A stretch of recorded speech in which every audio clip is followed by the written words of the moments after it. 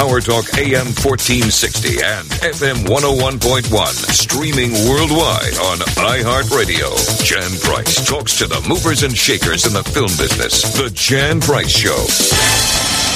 You're listening to The Jan Price Show, and today my guest is director Richard Gray, and we're talking about his latest film, Robert the Bruce, which I absolutely loved. Loved everything about this film. So welcome to the show, Richard. I'm very excited to talk to you about this movie. How are you doing today? Too. I'm doing great. How are you? Great. Absolutely great. You surviving being in quarantine? A little bit. The homeschooling is, I just found out I'm not up to scratch with grade 2 geometry. But other than that, I'm learning. I'm learning all the time. You're learning the same way. Yeah. Good. See, that's good. So you're learning things you've forgotten about. So that's all good. Well, first of all, I want to say I thought this movie was just stunningly beautiful. The cinematography is spectacular. And like the sadness for me was, because I believe all movies should be seen in the movie theater. The sadness for me was that this isn't going to be seen in a movie theater, unfortunately. So, I mean, are there any plans maybe later to re-release it or something? It's been bittersweet because we got to premiere the film at Edinburgh Film Festival last year, and then we traveled the film throughout Scotland and the UK, and it was amazing to have it there on the big screen because, as you mentioned, it really was shot for the big screen.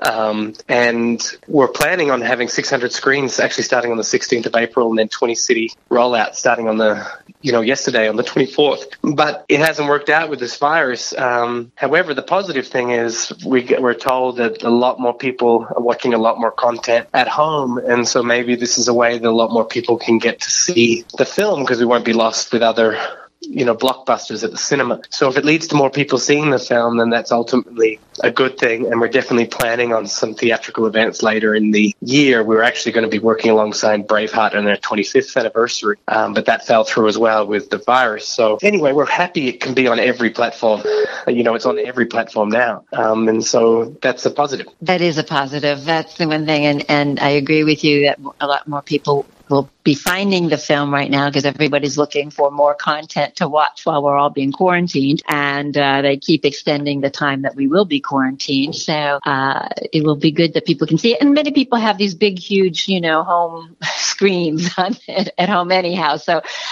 it will be beautiful on those big home screens. It is interesting that this is coming out at the same time as the 25th anniversary of Braveheart because it is a wonderful companion piece, and I would definitely recommend people watching maybe Braveheart first and then watching this because it's a beautiful companion piece to that.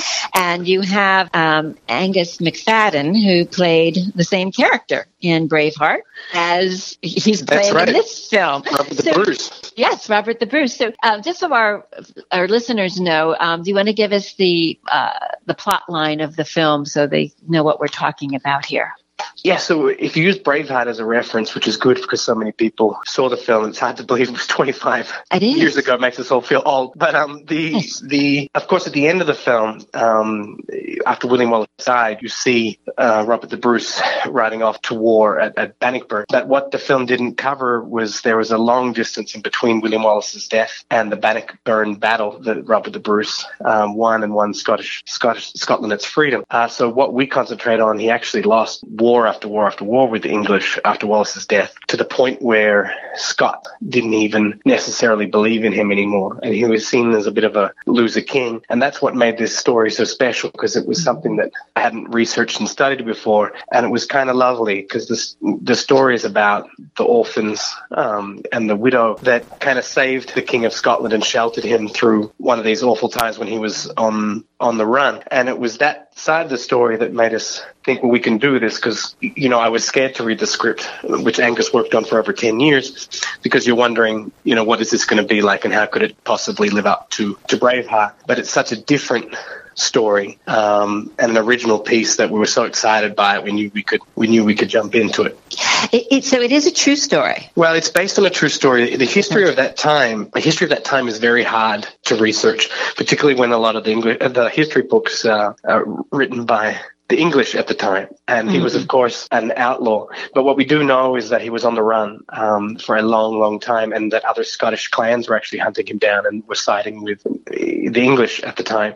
So we know that he took shelter, and we know that he was injured. And so our story takes place over a winter when he's sheltered by a family who eventually smuggle him, or attempt to smuggle him, up to his northern army. And we know back in the day that is the sort of thing that would happen. So that was where the story came from. I love the way you start this film with Anna Hutchinson. Is that Hutchinson? Yeah. Being the narrator and telling the story to her children. And again, the lighting, the cinematography, everything about this film is just stunningly beautiful. And the way that it's a big film, but yet it's very intimate at the same time, where you have these relationships that take place that were unlikely relationships. That's exactly right. And so it's hard for a family, because you're talking about, in Anna's role, a widow who lost her husband to one of his losing battles, and 3 orphan children that lost their fathers to his losing battles, and to keep faith with him and to support him when they could have given him up for a reward is what makes the story tick. Because, of course, back then the king was something that was meant to come from God. And once Robert lost the faith that he was that chosen one, it sent him into a spiral. But it's this family's conviction and their sacrifice that gives him the confidence to try one more time, which is, it's great to see a war film or a historical drama film told through the eyes of characters who don't usually get a mention, I think. Exactly. And that it gave him the strength, as you say, too, to go back. I mean, literally, physically the strength, because this wonderful woman helps heal him back to health physically as well as emotionally, because he was spent. He was ready to give up and not wanting to do this anymore. He didn't want any more people to die, I think. That's right. So all these people continuing to die for him and his cause, or, their cause too, obviously, that he became renewed by them and their experience, and gave him the strength and the energy to go on. And so that shift, that internal shift that takes place, that is so beautiful, because, so many times I think a lot of people are probably feeling that right now in life, with everything that's going on with the quarantine, that they feel beaten and lost and ready to give up. And it's that one little sparkle of a light, like a candle, one candle that lights you up again and makes you persevere and go forward. So it's got a beautiful metaphor and beautiful story for today as well as for then, back then. I agree. And, the spider, the story of the spider is on a biblical level for Scottish people. And Scottish kids grew up hearing the story of Robert the Bruce, who was injured and beaten and was in a cave and was hiding in a cave and was ready to give up. But he watched the spider in these really awful conditions continue to try again to make this giant, beautiful web. And the story goes that was his inspiration to leave the cave and try again. And that's when he met the family in our story. So it's a big story of hope and sacrifice, because, of course, Morag, sacrifices everything, but she knows it's for the good of the country, which is some kind of sacrifice. Yes, exactly. And all what she had to do and her children and everything. It's really beautifully done. So I was, now, how was that real snow? That wasn't CGI snow? Oh God, it was so cold. And I'm Australian. And so I had thankfully made a film in Alaska during the winter before. So I was a little bit prepared for it. You because people, my crew keeps saying, my crew keeps, when I call my crew now, they say, what time of year? That's the first thing they ask me. Because I sold them to this on, we're going to Scotland and we're going to Montana, it'd be great. They're like, what time of year? and so it was usually about 9 degrees and freezing. And so what that brought to the film was beautiful, because, it was between, 5 and 25 was average kind of temperature. God. But it added so much to the film because when we talk about the sacrifice in the family and the peasant family living in this croft, you got to see what it would have been like. It also made the story make sense because you would understand why somebody could hide out on a farm like that, because certainly nobody's coming searching in those conditions. And so all that snow, we were really worried with the CG and continuity with the snow, but we didn't need to because it was just there with us the whole time. The vapor and breath coming out of actors' mouths as well is something that we often think about in visual effects, but something we didn't have to worry about. And we built all those sets. They weren't like film sets. They were built from stone, how they should be look historically, but of course that meant there are no windows, and the only heating source was coming from the fire within the croft. But what it led to was such an experience for the actors, because I think it was easy for them to get in character. It was so horrendously cold, but it was incredibly hard work for them and the crew, of course. And, I would get in the car with my DOP like 5 a.m., pitch black in the middle of winter, and we drive 45 minutes out to set behind the plow truck. And then we had to get to a point in the road where we had to chain up the vehicle, and we'd get down under our car using the iPhones as light as we're chaining up the car to get to set. And we would look at each other with the iPhones and say, screw you. Like, that was the first thing we'd say to each other every morning. And then we'd get to set, we'd get our coffee, and we'd slowly warm up and then start smiling again, and then we'd go for it. Well, I was thinking, you could see, I thought, this is real snow. This isn't CGI snow. It's real snow. Mm-hmm. And you could see their noses were getting red, ears and cheeks. Blue lips. Yep. And I was like, oh my gosh. I said, I hope you didn't do a lot of takes. No. And so it really was a learning experience, because the good thing about the weather was there wasn't very much daylight. So we knew we had to protect the actors and the crew. So we could never shoot long days, even if we wanted to. And the conditions that we're in, shooting nights wasn't an option for a lot of the locations. So the good thing was we became really efficient with the planning to really get in and out and get the actors in and out. But we learned a lot. But we learned to concentrate on story, and maybe the camera plan went out the door for a day, but because of the location and how beautiful it was really more about capturing what was best for the script.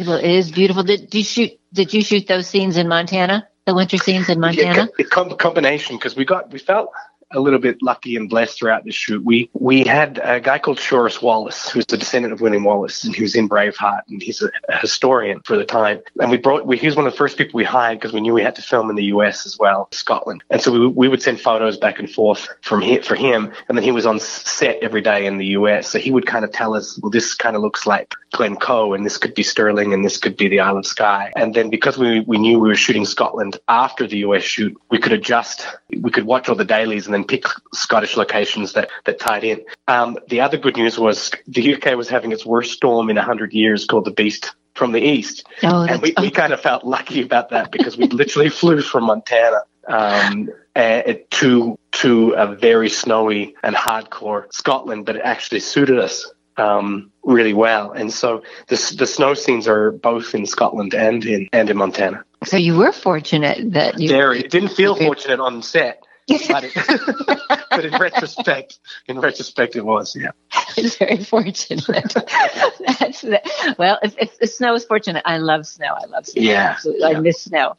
If you're just tuning in, you're listening to the Jan Price Show, all about movies. And today my guest is director Richard Gray, and we're talking about his latest film, Robert the Bruce, which is a companion piece to Braveheart. It's a beautiful movie. And Angus McFadden. So tell me, he was in Braveheart, playing Robert the Bruce in Braveheart.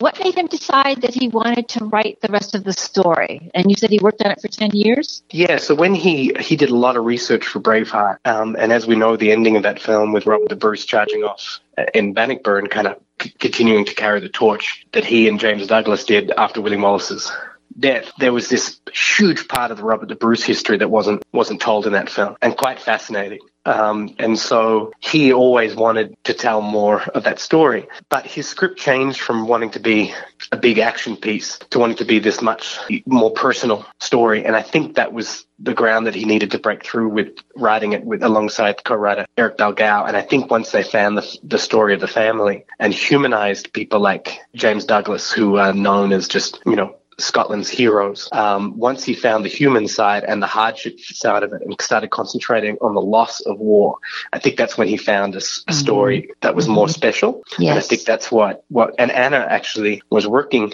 who plays Morag, was working with Angus in the UK on another film. And that's how this came to be, because Angus was telling her about the script. And Anna said, well, Richie, my friend Richie, loves Braveheart.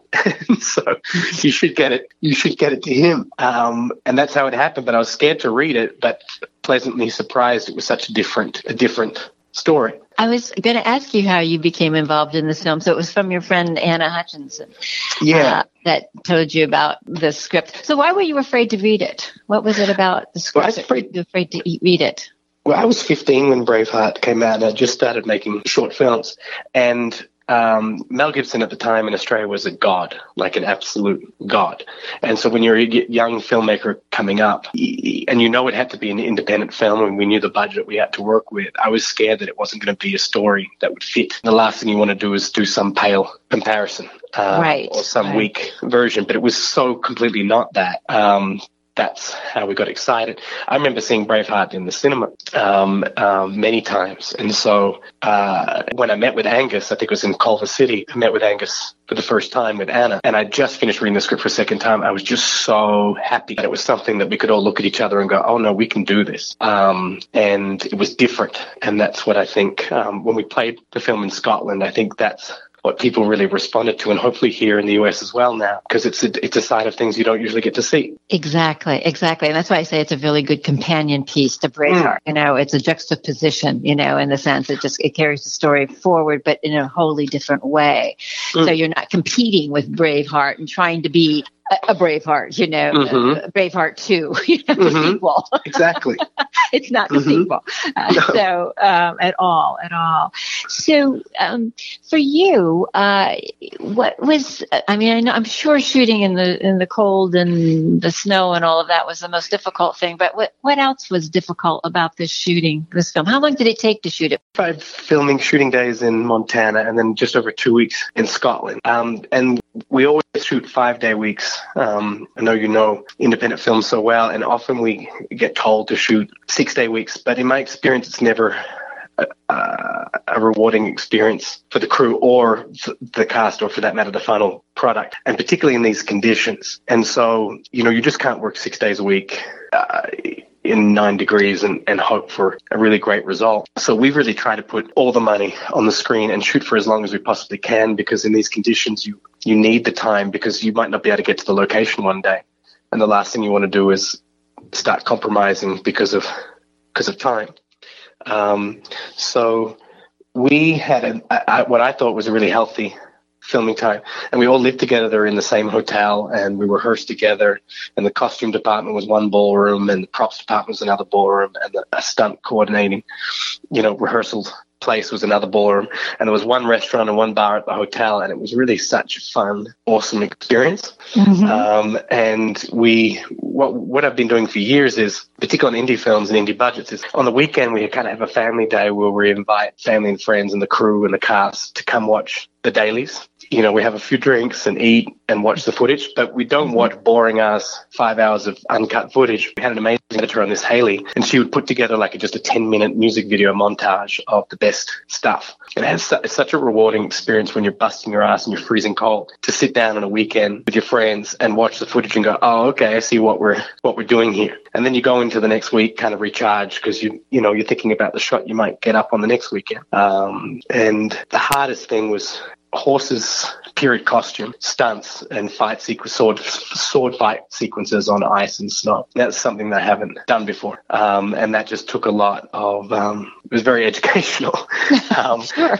But as was, getting the lenses not to fog up, and the camera department doing an amazing job of learning what it's like when you're bringing glass from, a 70-degree tent to 9 degrees outside. And so we really kind of all learned together about the conditions. But it was really rewarding. Well, it sounds like, I love the camaraderie and the way that you described, how you film, because I think it's so important to recharge your batteries again, to get ready for the next week. And if you don't have these 2 days, to recharge, 1 day's not enough time. Well, you just wash your clothes, and then the vast majority of people are hungover. So if you have... If you've got 1 day, that's the outcome. So if you've got 2 days, you can actually start getting into creative mode again before you go back to work, and not just dreading going back to work. And it's so important. Exactly. Well, I told you before we got on the air, before we started recording the show, that since we've been quarantined, everybody was telling me about Outlander. And actually, prior to being quarantined, I had a lot of people in the beginning of the year when I went down to the Santa Barbara Film Festival and then Sundance. And it was funny how many people were coming to me and go, "You've got to watch Outlander. You haven't seen Outlander?" So, when we became quarantined, I binged watched Outlander. And I think because it's been on Netflix, a lot more people have found it. And then I subscribed to Stars to see the rest of the, catch up with season 4 and 5 now. But you mentioned you're good friends with Sam Heughan and you wanted him to be in this film. What part did you want him to play? I must preface this to say I'm not good friends, because I hate when you overemphasize. But I did make a film with Sam in LA, and he's an amazing guy. And I would say his friend. So it's a tiny little indie film that I'm not sure what they ended up calling it. I think it's called, you might have to edit this, although you don't edit your shows, do you? So there could be big troubles here. So it was an indie film in LA, and he was just such a pleasure to work with, and just so humble. And of course, they film a lot of Outlander in the UK, but the timing didn't quite work out. And it was the same with Daniel Portman, who was in the film, who's from Game of Thrones, and he was shooting the final couple of episodes of Game of Thrones, but was lucky enough to get a couple of weeks to come out and film with us. But Sam is such a humble, beautiful guy. We'd love to work together again in the future. And actually, we're planning on doing a James Douglas film, because, between William Wallace, Robert the Bruce, James Douglas is probably the third guy that's just as big in Scottish folklore and Scottish history who hasn't really had his own film. He actually was Robert the Bruce's best friend, and Robert the Bruce died, and he carried Robert the Bruce's heart into battle in the Crusades, where he died. And both his heart, James Douglas' body, was returned home and buried. So James Douglas definitely deserves a film as well. So maybe there'll be some, if this film, if all goes well, if you guys go out there and watch it, we might be able to do it again. Well, I think it's very exciting. I think what's happened, as I started to say, because of, again, there's a big, huge fan base for Outlander. I mean, it's just amazing. I had no idea, so this is like a whole new world. But people are really interested in everything that has to do with Scotland right now. Oh, yeah. It's a good thing. I think so. And they're so proud of it in Scotland, in the UK, and it's such a great and well-made show. And I love when shows like on those channels come to Netflix. We experienced the same thing with Hell on Wheels, because we're working on a Western right now, and not a lot of people I had thought had seen that show, Hell on Wheels, but then it went to Netflix, and I think there's 4 seasons, and suddenly you've got this new fan base. I think the same thing happened with Shameless, right? When Shameless finally came onto Netflix, and then, people go back to Showtime to watch the new stuff, but at least you've got this new core audience, which is really exciting. Well, I think a lot of us are all helping each other and saying, "Hey, what are you watching? What do you recommend?" And it's very interesting, because I am seeing things too that I had never seen before, and probably wouldn't have invested as much time in, but now I have the time, so it's really been kind of fascinating, and seeing some really interesting movies too that one hasn't seen. Well, I wish you much success with Robert the Bruce. Everybody, please, where is it? Where can people find it? That's the great news about the one great thing about this virus is every place that you get your movies, from iTunes to any VOD platform to Google Play to Amazon, you can find it anywhere. And we'd love to know what you think. And I think in the next couple of weeks, I'll let you know. We're going to do some Twitter live kind of watches with the actors. Oh, great. With Emma and also Zach McGowan, who's fantastic. Angus, obviously, Anna. All the cast. We're going to do some live watches, which will be fun. Oh, that would be fun. Please let me know, because I'll also tweet it for you. Oh, I'd love that. I'll get it out there. So, Richard, it's such a joy talking with you. I look forward to talking with you again on your next film. Me too. It's been a pleasure. Thank you so much. Thank you. Have a great day and stay healthy. Stay safe. You too. If you have missed any of the Jan Price shows all about movies, you can hear all of the past shows on iHeart's podcast network. And if you have a smart TV, you can also listen to the shows on your television. Thank you for listening today. On Power Talk AM 1460 and FM 101.1, streaming worldwide on iHeartRadio. Jan Price talks to the movers and shakers in the film business. The Jan Price Show.